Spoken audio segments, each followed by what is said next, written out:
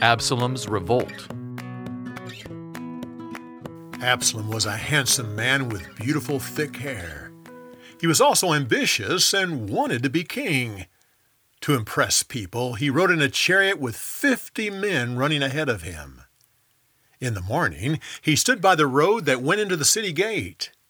He honored anyone who bowed down to him. If he saw someone coming to see the king about a problem, he asked, "What city are you from?" If they were from one of the northern tribes, he'd say, I understand your problem. It's too bad the king won't listen to you. If I were king, I'd make sure you were heard." Soon the northern tribes of Israel became loyal to Absalom. When the time was right, he sent messengers to them saying, "Listen for the ram's horn. When you hear it, shout, 'Absalom is king.'" The conspiracy spread quickly. More and more people started supporting Absalom. He left the city and enlisted the help of Ahithophel, one of David's advisors. Both David and Absalom knew that Ahithophel's wisdom was a gift from the Lord.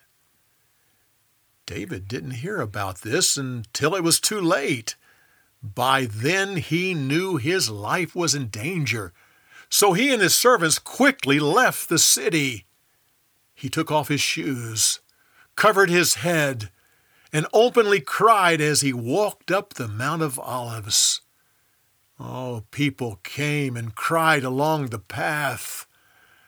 Once he arrived on the top of the mount, he saw Hushai, one of his friends and advisors. David said to him, "Don't come with me. Go tell Absalom that you'll serve him just like you served me. Advise my son against Ahithophel's counsel as much as you can." They then set up a way Hushai could send David information about Absalom's plans. Hushai returned to Jerusalem just as Absalom and a large crowd were entering the city. Ahithophel was at his side. Hushai bowed before Absalom and said, "Long live the king." Absalom said, "Why didn't you go with your friend?" "I'll serve the one the Lord and the people have chosen. I'll serve you just like I served your father." As David was leaving, he passed by the home of a man named Shimei. He was from the family of Saul. Shimei started throwing stones at David and yelling, "You deserve this, you filthy murderer! God is judging you for what you did to King Saul. Go hide in a hole where you belong." A soldier pulled out his sword and said, "This filthy dog is dead. I'm going to cut off his head." David turned to him. Why would you do that? It was the Lord who said to him, "Shimei, go curse David." Why would we fight God at a time like this?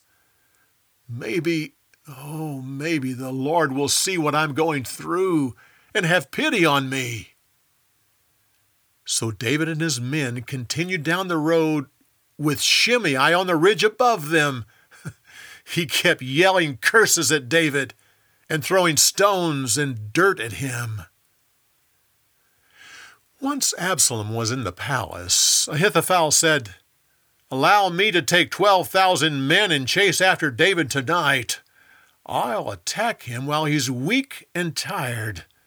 This will cause his people to panic and they'll scatter. I'll only kill the king and bring all the others back to you. We'll have peace when people see that you only killed the king and allowed everyone else to live."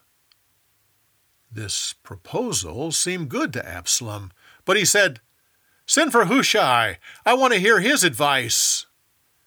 When Hushai heard this plan, he said, Oh, no, don't do that. You know your father and his men. They're warriors.